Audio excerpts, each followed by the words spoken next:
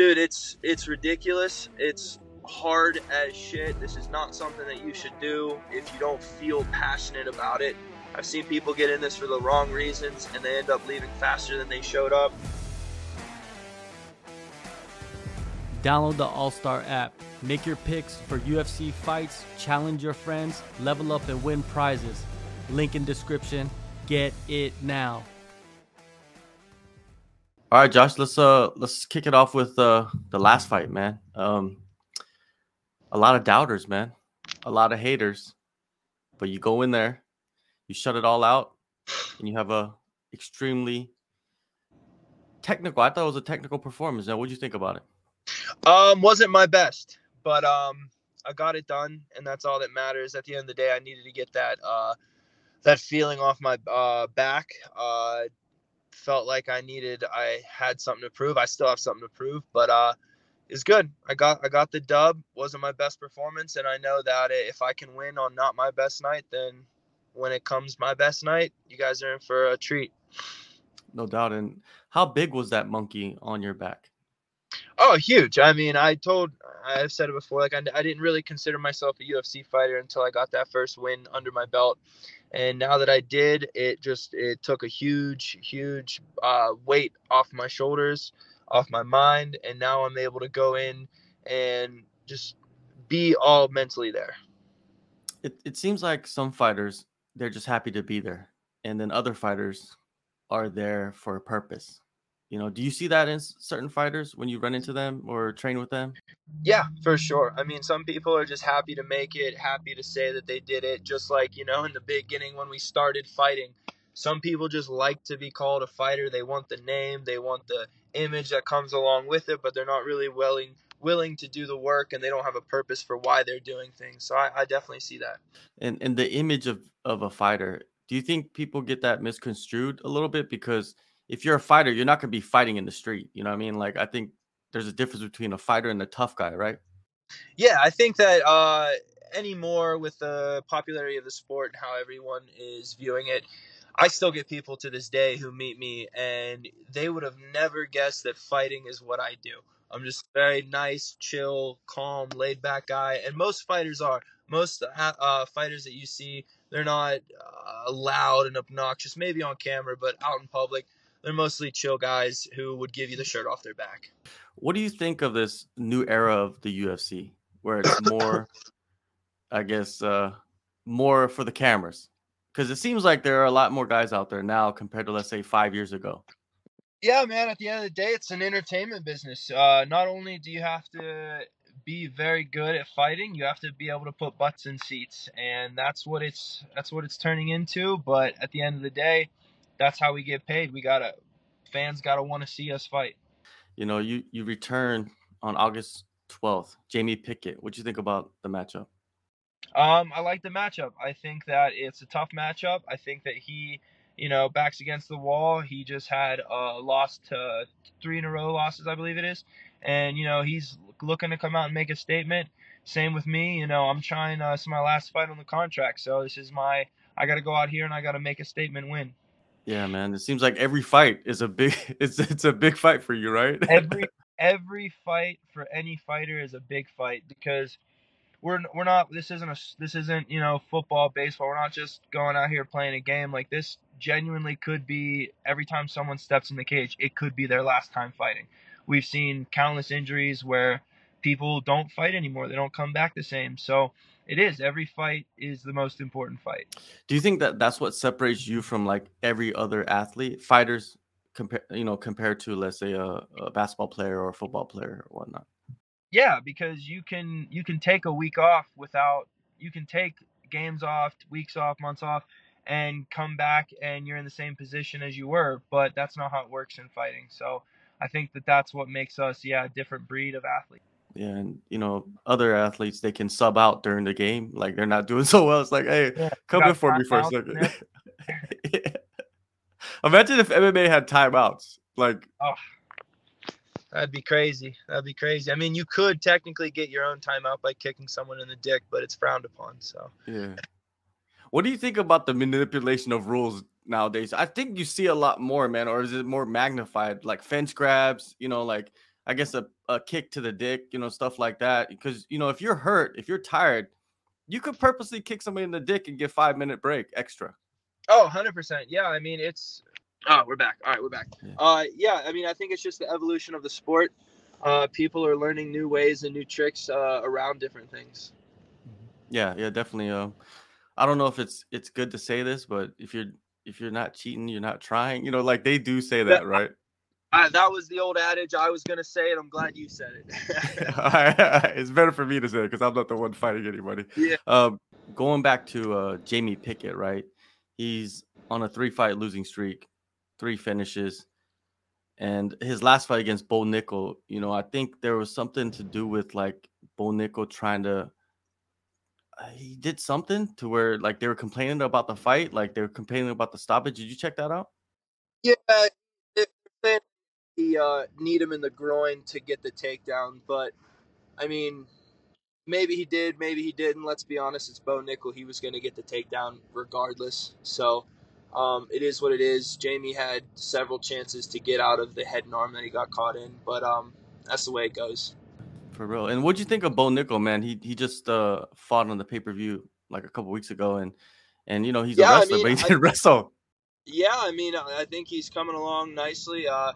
A lot of people like to tell me that I should have some type of attitude towards him because he's in my division. He's getting all this shine, but honestly, like I'm a Pennsylvania guy. I've grown up watching Penn State. I was a huge Penn State wrestling fan, so I knew of Bo Nickal. Back in my old gym, I used to train with like Jason Nolf and some guys from Penn State. Like I fought for Bellator at Penn State, so like I have a different view. I think that he's good for our sport. He's good for the wrestling community, and all props to him. Keep doing your thing. Yeah, I agree too, man. I agree with that. I think he's good. And it's not like he's out there acting crazy. He seems like a pretty decent dude. He's not getting in trouble. You know what I mean? That's always good for the sport because this is a violent sport, man. The violent sport. He's out there telling people after he just knocks someone unconscious, hey, knocking people out's cool, but being a good guy, that's cooler. Yeah. I mean, yeah, good for him, dude. For sure. Now, when you look back at all 3 performances, right, of Jamie Pickett, do you see anything that's like a glaring, mistake that he makes all the time? I'm not saying, you can't reveal too much, but do you see anything that maybe the untrained eye can see as well? I mean, he's very explosive. He's powerful. He's fast. I just think he quits. And I think that mentally I'm going to be able to break him and I'll make him quit. I don't care if he punches me and kicks me in the head 100 times. I'm going to hit him 101 times, and he's going to break before I break. Do you see that in their eyes? Like when you fight them in the cage? Yeah, you can see that. You can see a man break in front of you, and it's kind of sadistic, but that's kind of like one of my favorite things in this game is you learn a lot about yourself, what you're willing to go through, what kind of you get hit, you have a choice to either quit or not. And I mean, you can even see it in my last fight. Cedriquez quit. Like he just quit. He couldn't take it anymore. He couldn't take the pressure. Couldn't stand the wrestling or the aggression, and he gave me his neck. I didn't take his neck. He gave it to me. So you know when people quit. How do you get over that though? Like how do you battle that? Because he came back and got a finish, but do you feel like he underestimated you and that kind of got into his mind as well? And then when you went in there and you did something that he didn't expect, that kind of made him quit? Yeah, I mean, you don't know what you don't know, and he didn't know that that's what I was going to come along with, and we won't even talk about his performance after he fought me because I think that was just complete nonsense. But good for him. But yeah, if you don't know what you don't know. Man, with your training camp, I know you got a great group of guys. Man, you had some Olympic wrestler recently, a months ago, or is he still there? What's the deal with that? Not still here. He came in just for a couple times, show us some stuff. But another Penn State guy, David Taylor, okay.